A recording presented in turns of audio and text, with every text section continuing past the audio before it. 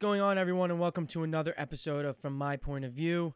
Today, the U.S. Women's National Soccer team had their trip around New York City.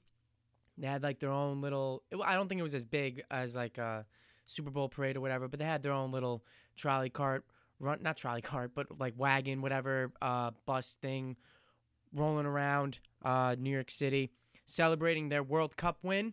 And that's where I'm going to start off this podcast because it was one of the most dominant runs I've ever seen in anything. Men's or women's.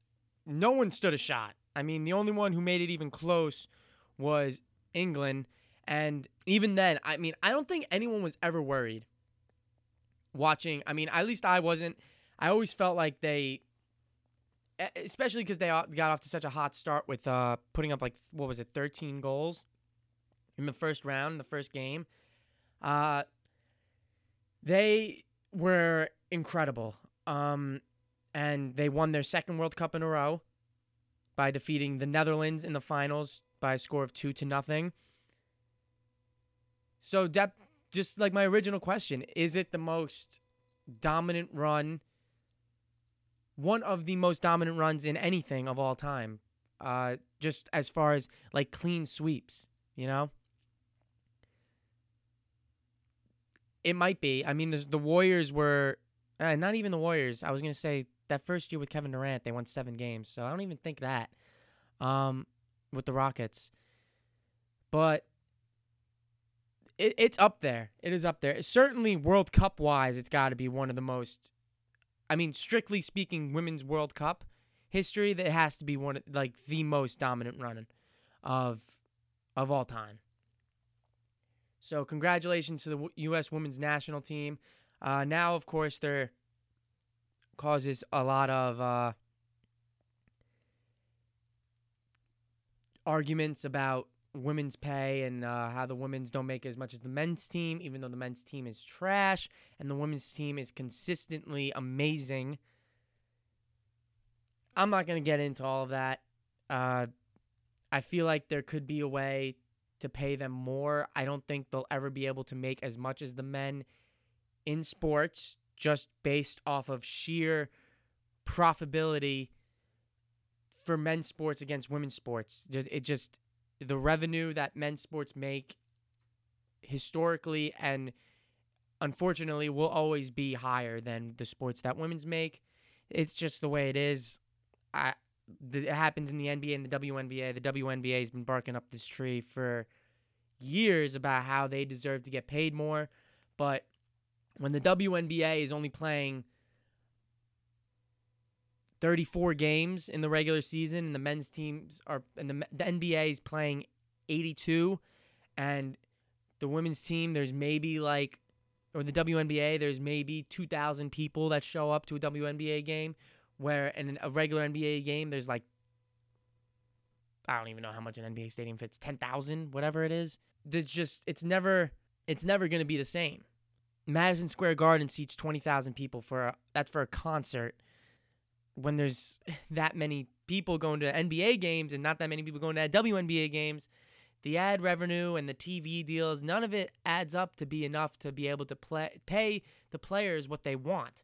And it happens to work the same way with the soccer team, but I really feel like there has to be some way to pay them more money, but I don't know. It's something they'll have to work out in their next collective bargaining agreement.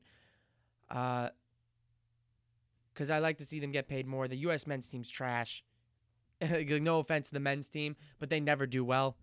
They made it to what was it, the Sweet Six, the quarterfinals once, and everyone was going bananas. So I don't know if we'll ever see a change in that regard, but congratulations to them regardless. They were absolutely amazing, and it was a lot of fun to watch them absolutely embarrass every other team there in the tournament. As for the rest of the episode, we'll start with Kawhi Leonard, of course, signing his deal with the Clippers today. A 3-year deal, max contract with the Los Angeles Clippers. I think he's set to make about $108 million.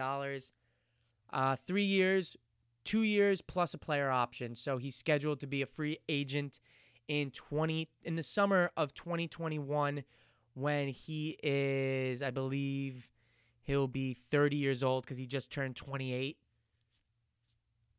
So he'll be 30, 31 years old. So Kawhi playing close to the chest. We saw LeBron do this a lot, of course, after he left Miami. He did sort of the same thing with Cleveland. He was doing a lot of 1-and-1s where I think he spent 4 years in Cleveland after the 4 years in Miami. So he did a 1-and-1 and then re-signed for 2 years plus another one. And then he stayed for 2 years and then opted out, went to the Lakers. Kawhi seems to have that a similar plan with the Lakers. He's scheduled to be a free agent with Paul George also. So he lined up his contract with Paul George for both of them to be free agents in 2021. Paul George, of course, already had that contract with OKC, and the Clippers traded for him. And speaking of that trade, of course, a colossal trade. All this news, I think, broke at about, it was like 2 a.m., 3 a.m., ridiculously early. But the Thunder ended up trading Paul George to the Clippers, who in turn signed Kawhi, and the Thunder got in return 4 unprotected first-round picks. Let me pull it up here. A 2021 unprotected first from Miami, a 2022 unprotected first from the Clippers, a 2023 lottery-protected Miami first, a 2023 first-round pick swap with the Clippers, a 2024 unprotected first-round pick from the Clippers, a 2025 first-round pick swap with the Clippers, and a 2026 unprotected first-round pick from the Clippers, as well as Shai Gilgeous-Alexander and Danilo Gallinari.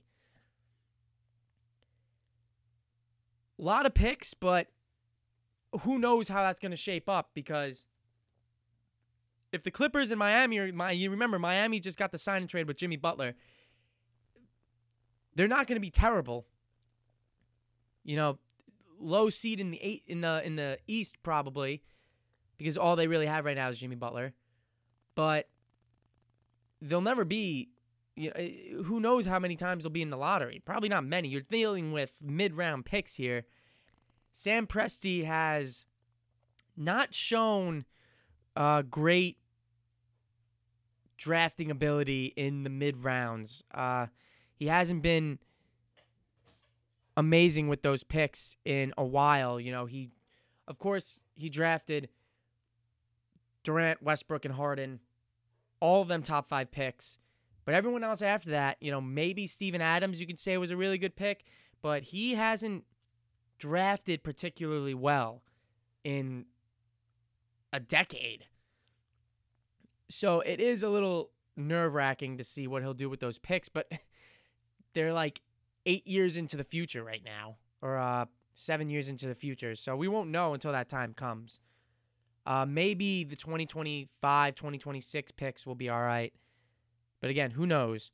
But they get that haul for Paul George, and now suddenly the Clippers are the favorite to win the NBA Finals this season, with arguably one of the most lethal defensive teams we've ever seen.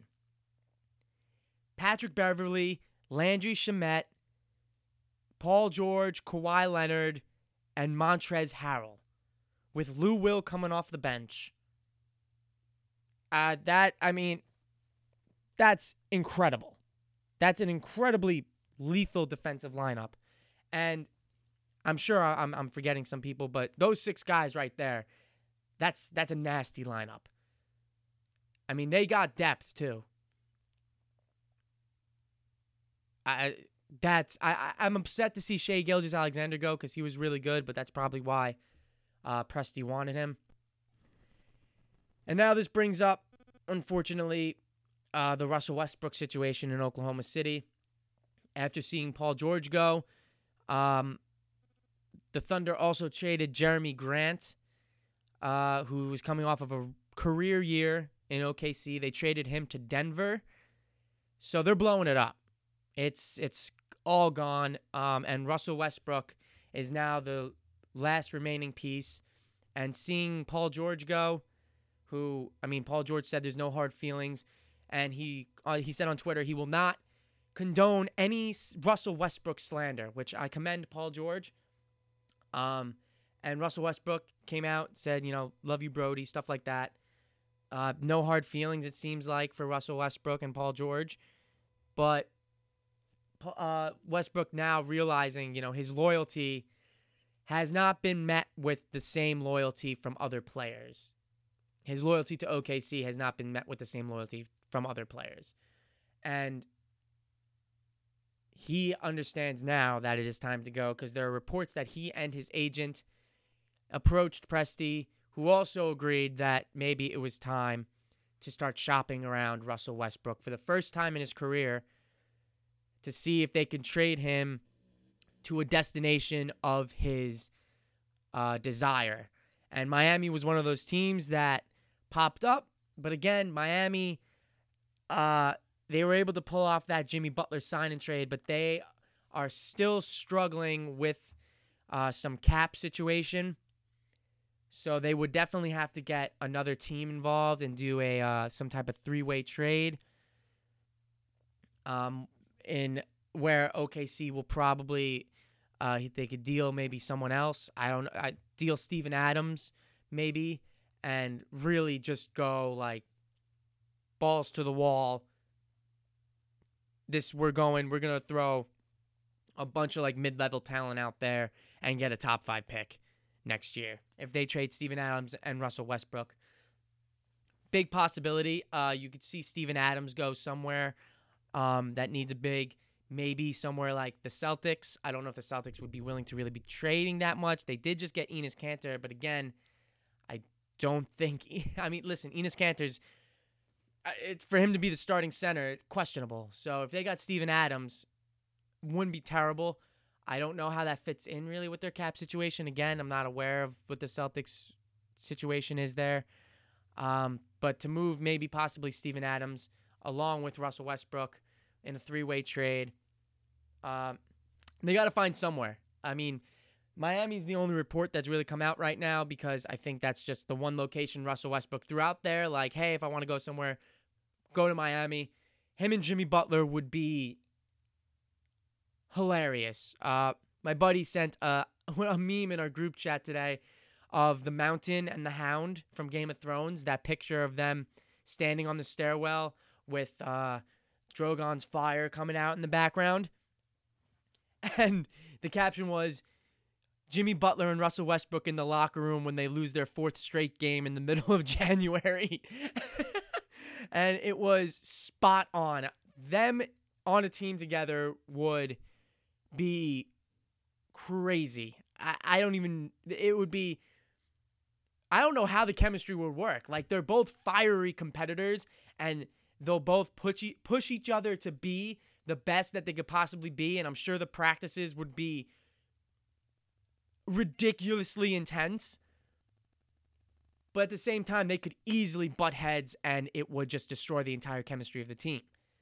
It's one or the other. There is no middle ground to settle on there.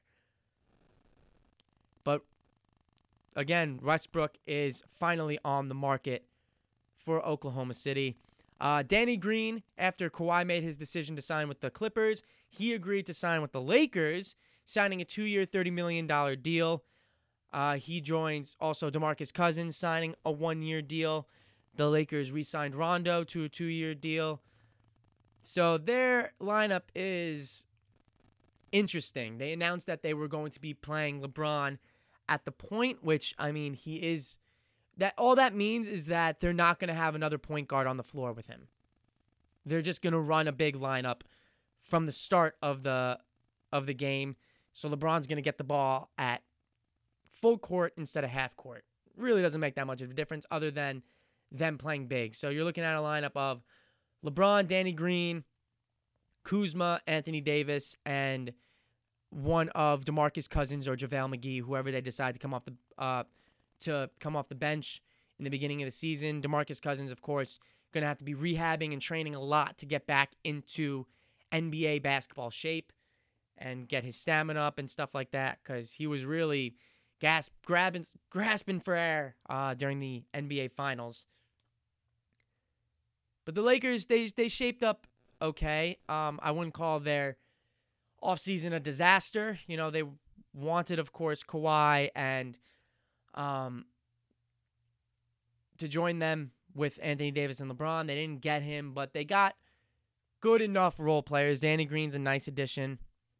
You just surround him with shooters. But I think they did hinder themselves a little waiting for Kawhi to make his decision when they could have been out courting other players to sign, but they didn't want to sign them because they had to save the room for Kawhi, which he didn't even end up coming. So them waiting out Leonard's decision backfired a little bit, but they were still able to get a couple of more role players on their roster. NBA Summer League started off last weekend, and RJ Barrett, I was a little concerned. His motor is there. I mean, he's all over the place. He's playing pretty solid defense. He's grabbed 10 rebounds in multiple games. He's just been struggling shooting.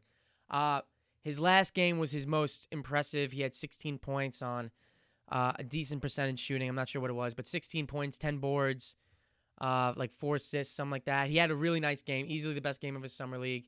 But prior to that game, he was like 4 of 30 shooting or something like that, or 7 of 30 shooting. It wasn't very good at all. He was really struggling, had a lot of turnovers as well. But I think he's getting used to the pace. You know, the motor is there, the effort is there.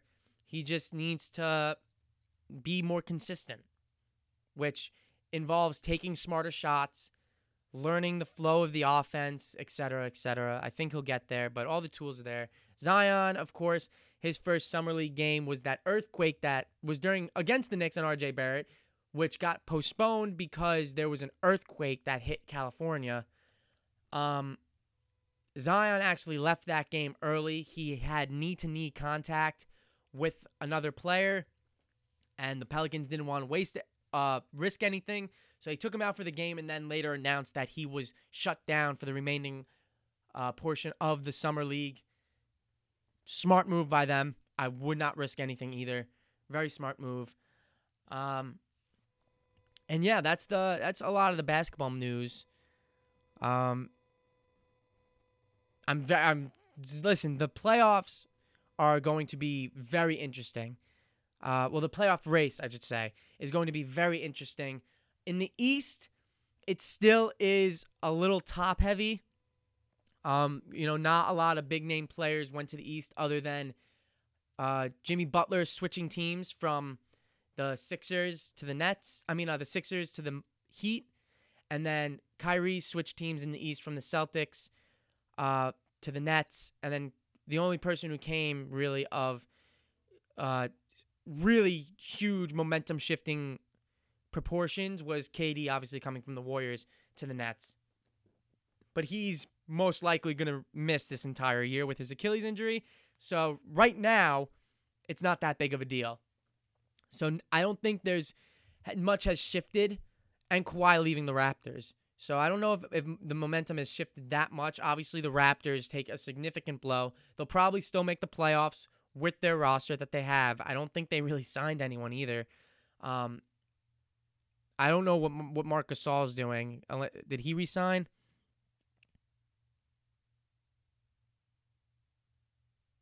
Oh, Marc Gasol he wasn't a free agent.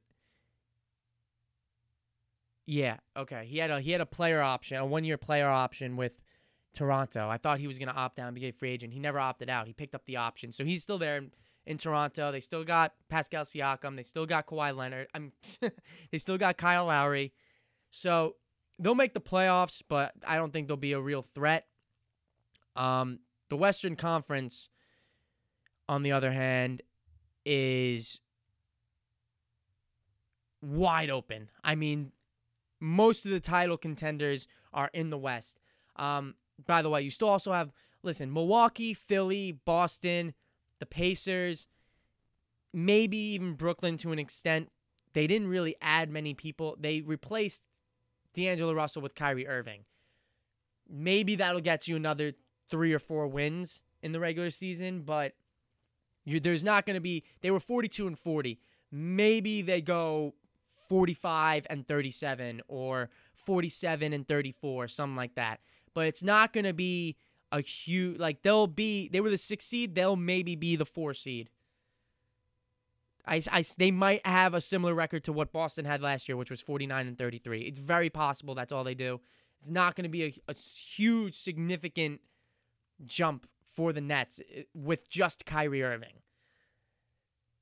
So you still have the Sixers, who they lost J.J. Redick, but they re-signed Tobias Harris. They signed Al Horford. So they're still a very good team. Al Horford going to the Sixers is actually a huge problem because a couple years ago when Boston and Philly were in that semifinals matchup, Al Horford was the only one who could handle Joel Embiid. Like, he absolutely ate his lunch in that series. And now they're on the same team.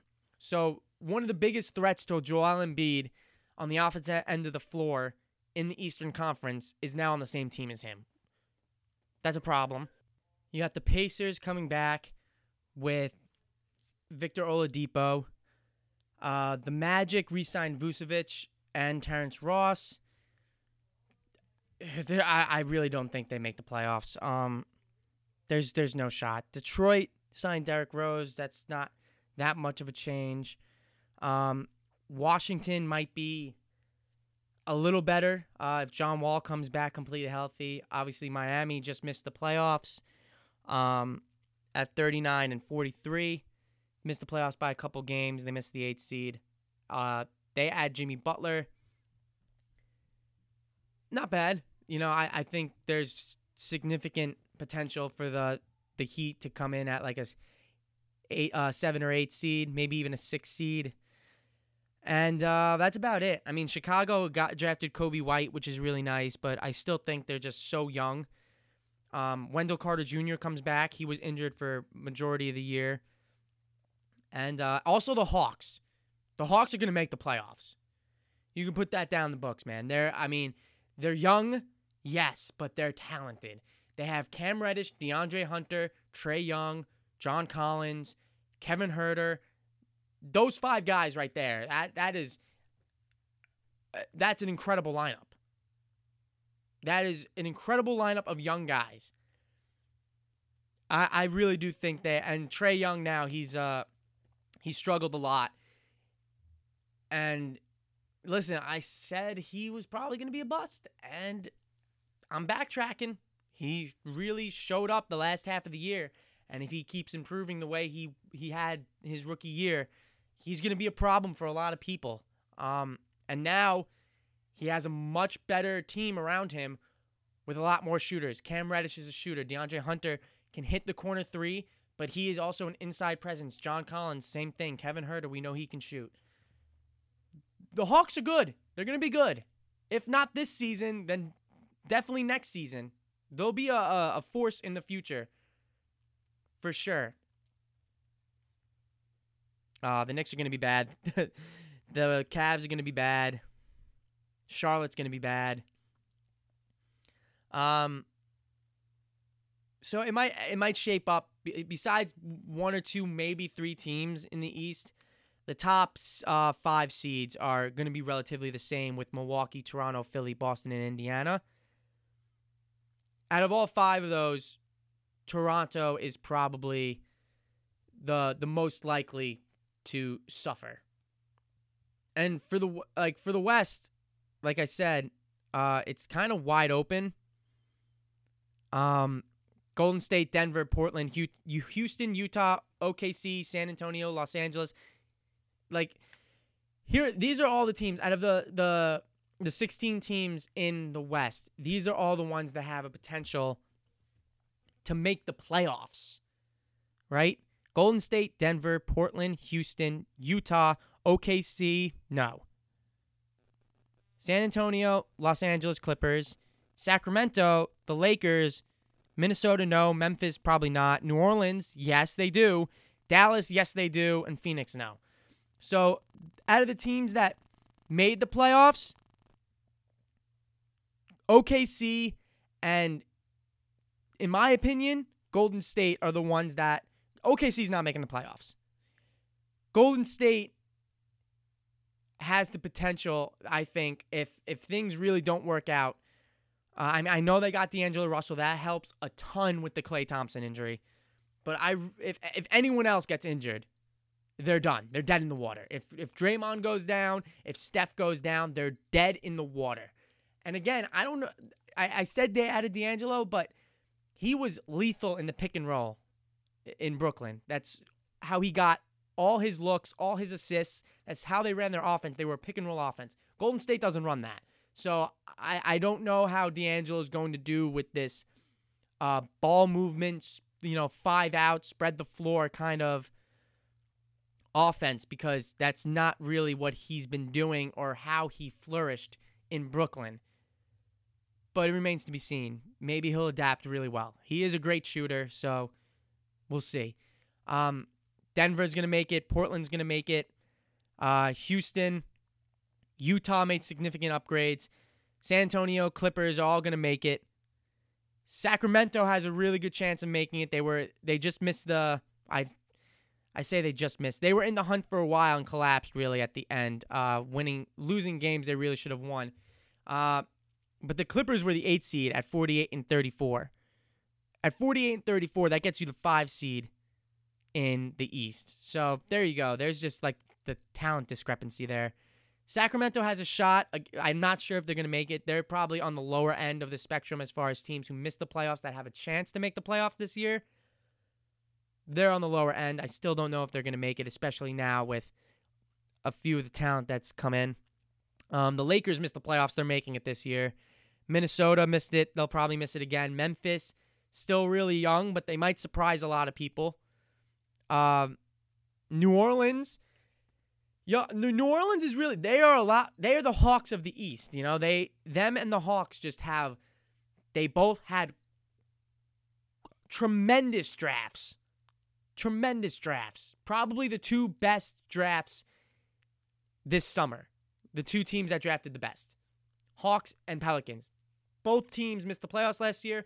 Both teams might surprise people with the amount of young guys they have, that they can make the playoffs. And remember, the Pelicans have more veteran guys than the Hawks do. The Pelicans still have Jrue Holiday. They added J.J. Redick. Jackson Hayes murdered someone on national television with a dunk yesterday. They have Zion. They have Nickeil Alexander-Walker. They got a lot of good guys. I'm missing a bunch of role players that they have too, but they have a nice bench also. They traded Anthony Davis, of course. Alfred Payton left, even though he wasn't a pivotal offensive guy. But the Pelicans are looking nice, so they might surprise a lot of people. And Dallas also, depending on if Kristaps Porzingis stays healthy, Dallas could easily make the playoffs, in my opinion. And then Phoenix is still, they added Ricky Rubio, but they're still going to be a dumpster fire, for sure. I can't believe Ricky Rubio signed there, but I guess he had no other options, to be honest. And Phoenix needed a point guard. All right, that'll wrap it up for the NBA portion of this podcast. Let's move on to baseball, and then I'm going to talk about Midsommar. I keep saying Midsommar. I think it's Midsommar. Midsommar and Spider-Man Far From Home. Baseball. It's the All-Star break. The AL won last night against the NL 4-3. It's fun. I love the All-Star game. I was only able to watch a little bit of it because I went to go see Midsommar. But the home run derby was spectacular. Vladimir Guerrero Jr., that shaped up to be his home run derby. That's when he broke out. There was, a decade ago, Josh Hamilton had his tremendous home run derby at Yankee Stadium. He hit 28 home runs in a round. Vladimir Guerrero, first round ever in a home run derby, hits 29. I mean, the sheer volumes of home runs, they were talking about it during the broadcast about how people used to win the final round of the home run derby by hitting 3 or 4 home runs. And now guys are hitting monster bombs, 25 to 30 home runs around. It's insane. Incredibly entertaining. Vlad Jr. went to a double sudden death with Jock Peterson. That was sick. Probably the highlight of the entire derby. And then Vlad went toe-to-toe with Pete Alonso, first baseman for the Mets, and Alonso was able to outlast Vladimir Guerrero Jr. and take home the home run derby trophy. But again, props to Pete Alonso. He did what he had to do. He is the winner. But much like the Josh Hamilton home run derby, Josh Hamilton didn't win. Justin Morneau did. But everyone remembers it as Josh Hamilton's home run derby, not Justin Morneau's. I feel as if history will probably have the same effect to this home run derby about how it was Vlad Jr.'s home run derby, even though he didn't end up taking home the trophy. First half assessments, get it over with quick. The Yankees are sick, the Mets are bad. All right, next portion. No, the Yankees are they are fantastic this year. I am so excited for October. Everyone's back, or mostly everyone's back. You know, Stanton got hurt again. But everyone seems to be okay now.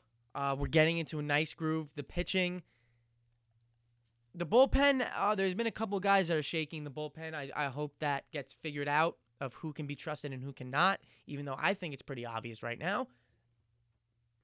Aaron Boone thinks otherwise. They are probably going to look to make some moves before the trade deadline. Try to acquire someone. There's been rumblings that they are the Yankees and the Red Sox are both interested in, I believe it was Zach Wheeler. Should the Mets make him available? There's also rumblings that the Yankees are interested in fellow Long Islander Marcus Stroman. Don't know how that's gonna work out if not those reports are true. Zach Wheeler, I think for the past year or so, last year, same thing, has been on the trade rumor mill just because his contract is expiring. The Mets probably won't pay him because of the Mets, and he'll probably walk in free agency. I'm sure he'll get a bunch of offers. He's a good pitcher. So it would make sense for the Mets to trade him, considering this season is a wash for them. Edwin Diaz, or not just Edwin Diaz, but the Mets bullpen in general has, I think it was like 21 blown saves. If they made every one of those saves, they would have the best record in baseball. If they converted all of the blown saves, they would have the best record in baseball. If they converted just 30% of the blown saves that they had, they still be first in the NL East. That it is unbelievable the kind of catastrophic season that they've had at the hands of their bullpen. The starting pitching has been pretty good. The offense has been shockingly consistent as far as, Mets offense compared to last year, of course, when they couldn't score a run to save their lives. Jacob deGrom, Jeff McNeil, and Pete Alonso are all all-stars. Pete Alonso is tied for, he leads the National League in home runs with 30. Jeff McNeil has the highest batting average in the NL. Maybe, I think it's up there for baseball. Actually, it might be the highest batting average in baseball. He's also up there in hits. He's batting like 350. DeGrom's pitching well, but again, can't really get a lot of run support when he's on the mound for some reason. All these good things. And they can't win baseball games because their bullpen is so goddamn bad. The Robbie Cano trade and Edwin Diaz trade was a complete and utter abomination. I don't know what I said about it when it first happened. I probably said it was a decent trade just because of Edwin Diaz, but he is not even an eighth of the pitcher he was last year. He is so astronomically bad. He can't get a guy out. It is haunting. It's petrifying to see him get on the mound. He was so good last year, and he's just so incredibly bad.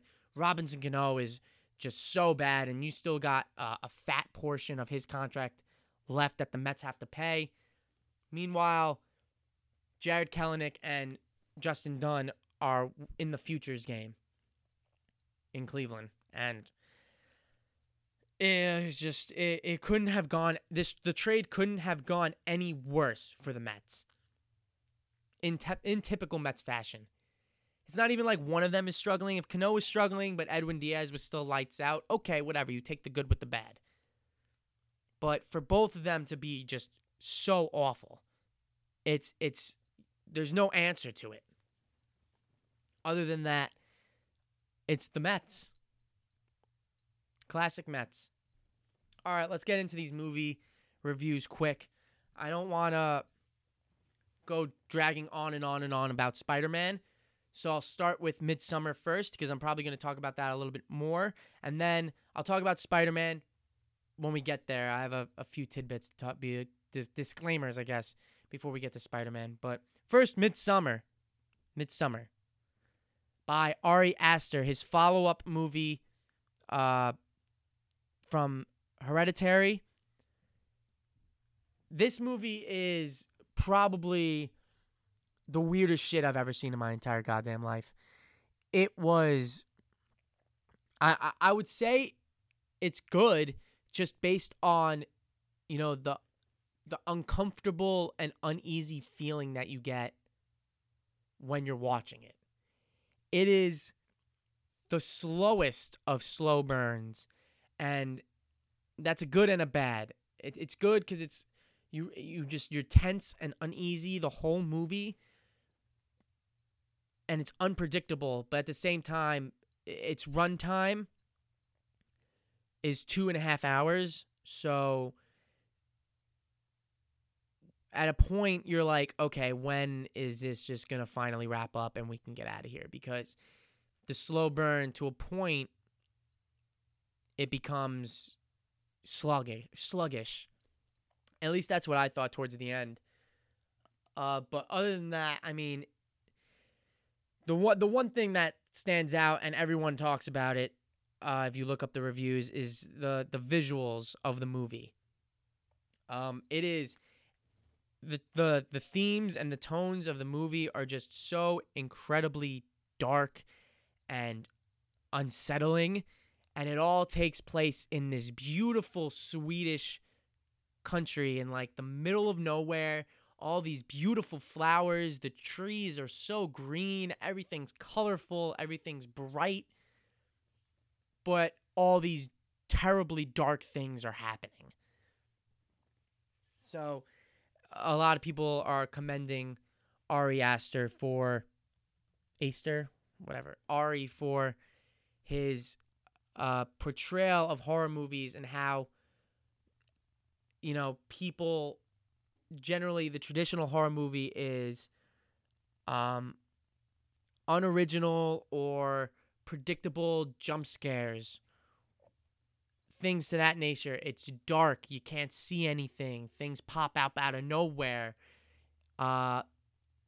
Whereas this one is just pretty much in broad daylight, yet everything is still unpredictable.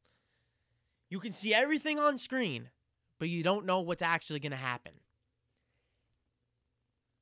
And it's a significant difference from how the movie starts, which is really disturbing, with the main character, Danny, her sister, killing herself and her parents by rigging up these, spoiler alert, Jesus. But this happens before the title card even drops in the movie, but still spoilers. And she hooks up the exhaust to the cars into the parents' room and then to her mouth. It is brutal. Very, very, very, very uncomfortable. Not as uncomfortable as another scene where there's a couple old people. If you've seen the movie, you know what I'm talking about, with the two old people in the beginning of the movie on top of the cliff, blah, blah, blah. Yeah, you know what I'm talking about. It's very, very, very disturbing. But that's what makes it good, I guess, because it is a horror movie, but it's different than any other horror movie that I've seen. And I'm not a big horror movie guy. I'm not at all. I hate them. It's just not my kind of movies. But this one was something that caught my attention and something that I wanted to see. And I was never scared, but I was uneasy. And that's how you have to describe this movie. I mean, it is wild. It's a lot like The Wicker Man, if anyone's ever seen that movie. I never saw the original, but I saw the remake with Nicolas Cage, which, of course, as every Nick Cage movie is just completely over the top with him. But it's kind of the same thing. It's the cult, the sacrifices, all that good stuff, the pagan cult shit that is just beyond creepy and weird. It's very odd. And there comes a point, there are some spoilers I'm going to be talking about if you haven't really noticed. But Dani, the main character, she is Florence Pugh, I think that's her name. But she's great. She is fantastic in the movie. She has to go from just being like, I mean, she is very clearly suffering from PTSD of everything that's happened with her family. So she goes from just like being calm to being uncomfortable to just sobbing and screaming her eyes out a couple times in the movie. And there is a slow transformation with her. First of all, everyone, like 90% of the movie, everyone's tripping sack. There's a lot of like hallucinogens that everyone takes in the movie, and they even show it, like the way they show it on screen is incredible. There are several scenes in the movie where no one is taught, like things are happening, and you know things are happening, but at the same time, no one is talking, no one is moving. The screen is just like, there was this one part after Dani she wins, she becomes the May Queen, and she's sitting at the table wearing this like crown of flowers, and she's sitting on a chair that has like vines and stuff all over it, and the vines are moving, and the flowers, you can see the bud of one flower in front of her, and like front of her face just keeps like pulsating, and the background, the trees are moving, everything is just in one constant flow, and it is like the bottom of the screen, you can see when you're looking at Dani, the bottom of the screen is just all flowing around. It is visually incredible. And I think that's one thing that everyone really appreciated about this movie is just like the visuals of all of it. But I was saying, you feel like nothing's happening in that scene, but all these things are moving, and the score is just like rising, and everything is tense, and then stops. And it like snaps back to reality, and dialogue ensues, or something else happens, and it's just a weird roller coaster of emotions, and things are crazy. And the ending about it all is that Dani really, she finds her home. She's in a world, after the beginning of the movie, what happens with her family, she's in a world where she's now all alone. She is depressed. She is triggered very easily and becomes emotionally unstable, where she's crying and screaming and panting. Super big anxiety issues because of it all. And she's in this relationship that they established early on that the guy, Christian, I think his name is, does not want to be in with her. They've been dating for like 4 years, and he wants out of it. He's been wanting out of it for like a year, his friends say. And they're still together. He's like completely ignoring her. He doesn't really support her at all. He's a total douche, pretty much. Like, that's just the best way to describe him. Is he's like a fuckboy. He's a douche. And she wakes up in this place one day, and it's her birthday, and the first person to greet her is the guy that brought them there, who is part of this cult. He drew this beautiful picture of her, and he's the first one to wish her a happy birthday, and that's when it really starts. He's like, wow, that was really nice. And then she becomes the May Queen, and she starts taking part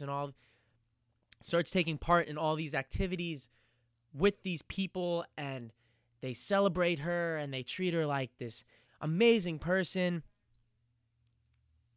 And by the end of it, she ends up sacrificing Christian. She picks him and they stuff him in this bear suit, which is, I think, a direct reference to the Nick Cage Wicker Man, where he dresses up disguised as like a bear or something like that, something ridiculous like that.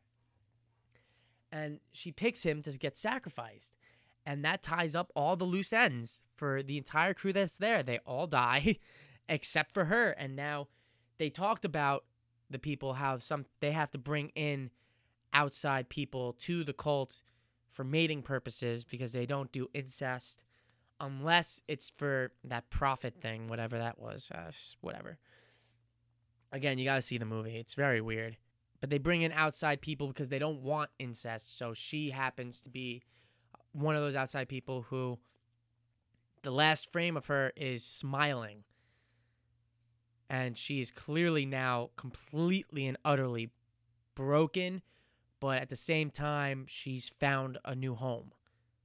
And she's just going to leave everything else behind. Absolutely nuts. And that's the best way to describe it. Just absolutely nuts. And in a world where it's a lot of remakes or sequels or adaptations of things, this is a very original and interesting movie, something that I've never seen before, and I had no idea what to expect. I just knew it was some type of cult stuff, but I wasn't prepared for anything that I watched. 85 out of 100. There you go. That's my score. 85 out of 100. The next movie we'll talk about, and then I'll wrap it up because we're getting close to about an hour right now recording. Spider-Man Far From Home came out last Wednesday. Both these movies came out last week.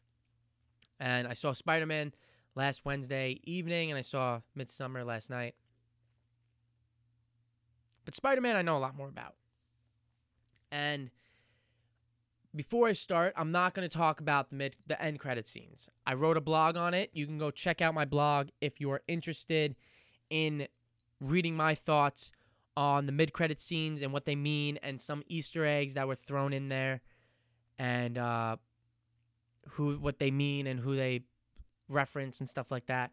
I'll link my blog in the description as always, and you can click on that and read about the Spider-Man Far From Home credit scenes. I thought it was amazing. I loved it. I loved every second of it. And Mysterio was fantastic. The only gripe I have with this movie is that sometimes it's a little predictable. Obviously, I knew Mysterio was the bad guy.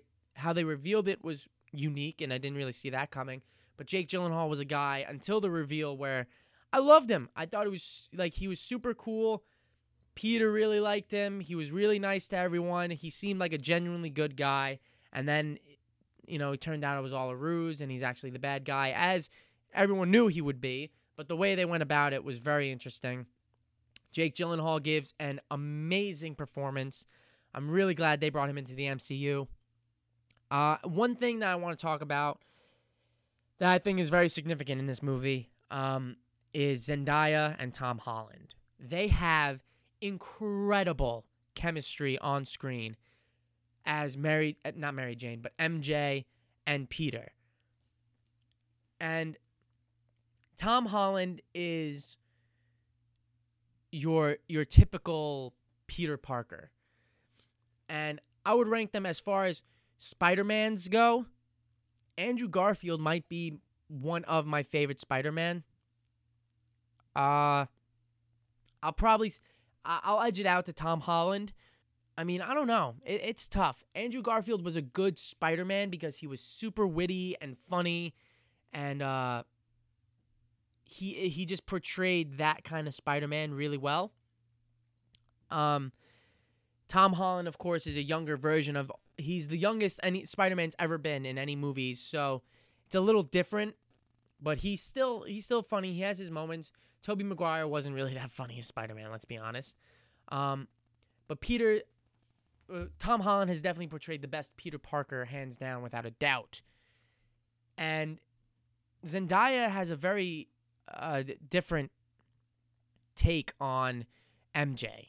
You know, Mary Jane has traditionally, even though her name's not Mary Jane, I know that, but Mary Jane has traditionally been a damsel in distress, a character who at a lot of times drags Peter down because she's getting in harm's way or she needs help. She's never been that kind of, she's never been like a sidekick, you know, someone who can help him when he needs help. She always seems to get in harm's way, and he always needs to save her. This MJ with Zendaya, she's not the super popular, you know, gorgeous girl that everyone wants to get with. She doesn't date the jock. She doesn't have to be won over. Well, she has to be won over, but she's not like this girl where he's like, oh, she's way out of my league, blah, blah, blah. This version of MJ is, has a dark sense of humor, which is hysterical. She is very insecure, much like Peter. She doesn't really know how to talk to Peter, even though Peter isn't, you know, Peter's not this intimidating guy, but she does have a crush on him, and she is very awkward when they talk together. And that is refreshing. And when she finds out that he is Spider-Man, she wants to help. She tries to help.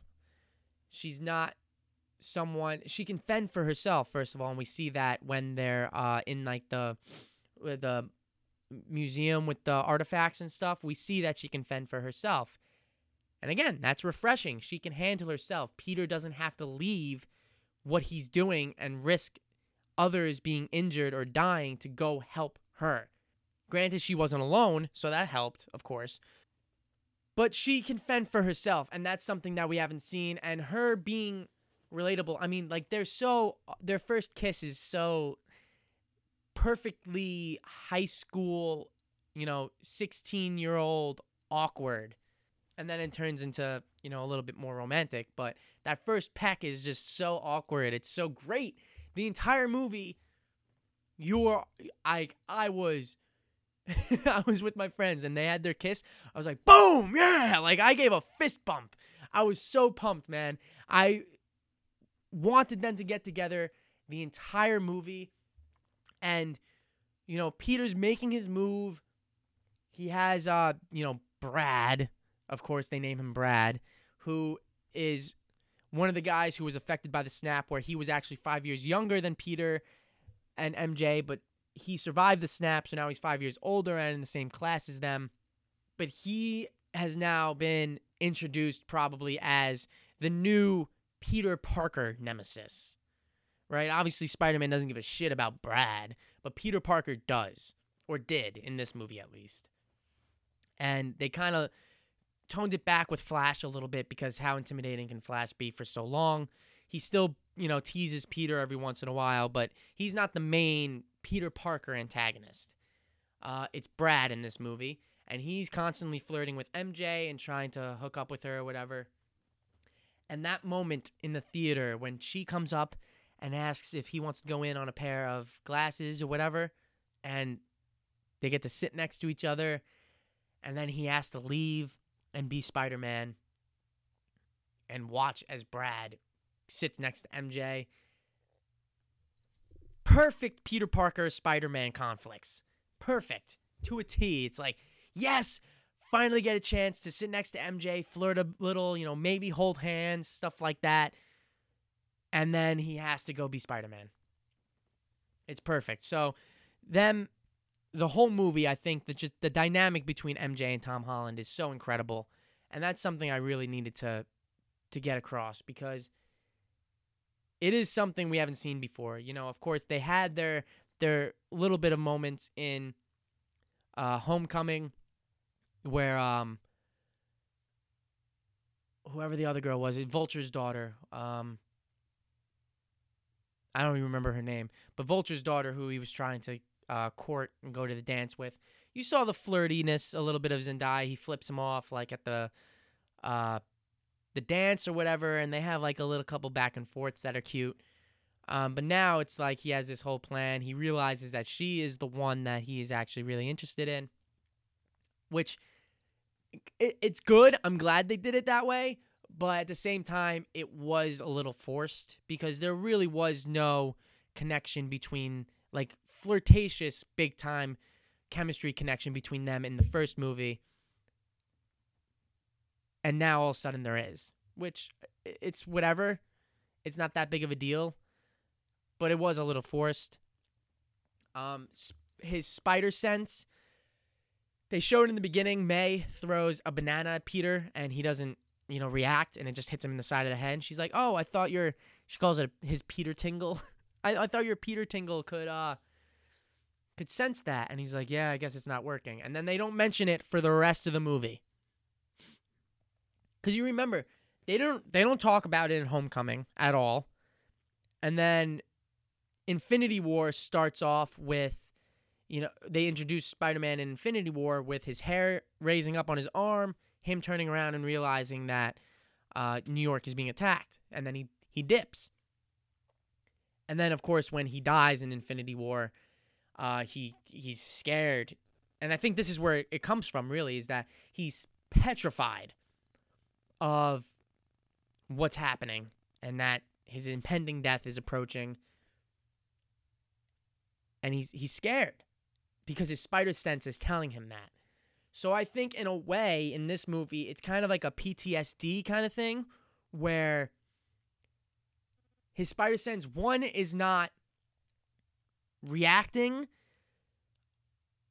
because of what happened and him dying and being dusted in Infinity War, or two, he's scared to like acknowledge it or trust it or use it because of that feeling that it brought to him when he was dying.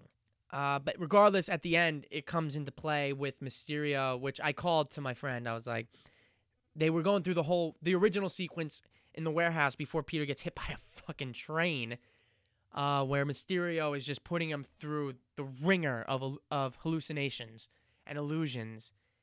I was like, he's going to have to use his spider sense at the end of this movie, and that's how he's going to get past all these illusions, which is, of course, what happens.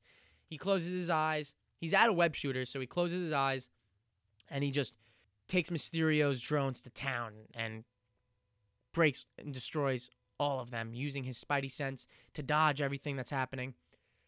And, of course, that was the only way that was going to happen. And now his spidey sense, or Peter Tingle, is very much in play in this movie, and it's something that he has now mastered, pretty much, to an extent. And they really hammer home the point that Peter is going to be the new Avengers guy. And I don't think they overplayed it, but they certainly took time to really make sure you understood that, yeah, Peter's really young, but he is the next Iron Man. As far as like the face of the Avengers, he is the guy. And Quentin Beck, Mysterio, says something very interesting when they're all in like the S.H.I.E.L.D. little headquarters area. He says, never apologize for being the smartest one in the room. And listen, before Mysterio did his big bad reveal, he was a really like likable character, someone who didn't want to hurt Peter. He thought Peter was a good kid. He didn't want him to get caught in this giant scheme of his. His as far as I read it, his only main targets were Fury and Maria Hill. after all of this was over. And then it ended up being Peter and Ned and MJ because they found out his grand scheme. And he said to the guy who lost his drone, when I have to kill Peter Parker, his blood is on your hands. So I don't think he wanted to kill Peter. And he gave him like some pretty solid life advice, honestly. And,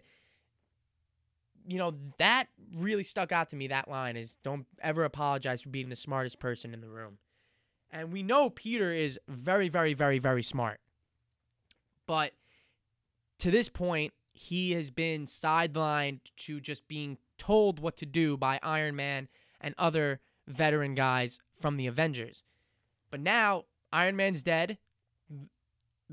Arguably the leader and co-leader, Iron Man, Captain America, they're gone.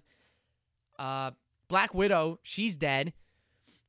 Those are the three guys, pretty much.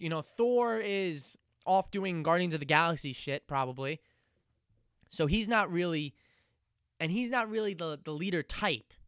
Not anymore, at least. We saw him, he gave over the reins of Asgard to Valkyrie, and then he just dipped to go fuck around with Peter Quill and the Guardians of the Galaxy. So he's not really in the leadership kind of mindset. Who else is there? Not many to choose from. Doctor Strange is more committed to, the mystic arts and that whole interdimensional realm stuff, to protecting that, than being the leader of the Avengers. So Spider-Man really, Black Panther could be an option. But again, he is the king of an entire country. So, you got to think when it comes to leading the Avengers or leading his country, he's going to pick his country. Of course. Peter is really the only one who has as little obligation to be a candidate for leading the Avengers. Because you think, right, Tony Stark, what obligations did he have? None. He dedicated he had his multi-billion-dollar company, of course, but Pepper ran that. He didn't really he understood that if he wanted to be Iron Man, he couldn't run his company, and that's why he signed over the CEO, whatever. He still owns the company, but all the day-to-day operations, business meetings, plans, all that shit, Pepper is in charge of. And that has been that way since, I think, Iron Man 2. And he was the guy for the Avengers. He made all the equipment, the tech, the suits. His main thing was the protection of Earth. And that's what he dedicated himself to. And he gave Peter those glasses. Edith, even dead, I'm the hero. Hilarious. Loved it. Got a big chuckle from the crowd. He gave him those glasses, and of course he gives him the Mysterio, which I couldn't believe. I was like, this is probably the dumbest thing he'll ever do in his entire life. He got the glasses back, but I'm still not set on if those glasses are still in Peter's full control. I guess we'll have to see. I'm also not fully convinced Mysterio's dead. But Peter really, he has he has such little obligations. He's just a high school kid. He is in charge. He really is the only one who can put all that time into being a head Avenger. And now, because of the mid-credits scene, which, spoiler, Mysterio reveals Spider-Man is Peter Parker, who knows what's going to happen?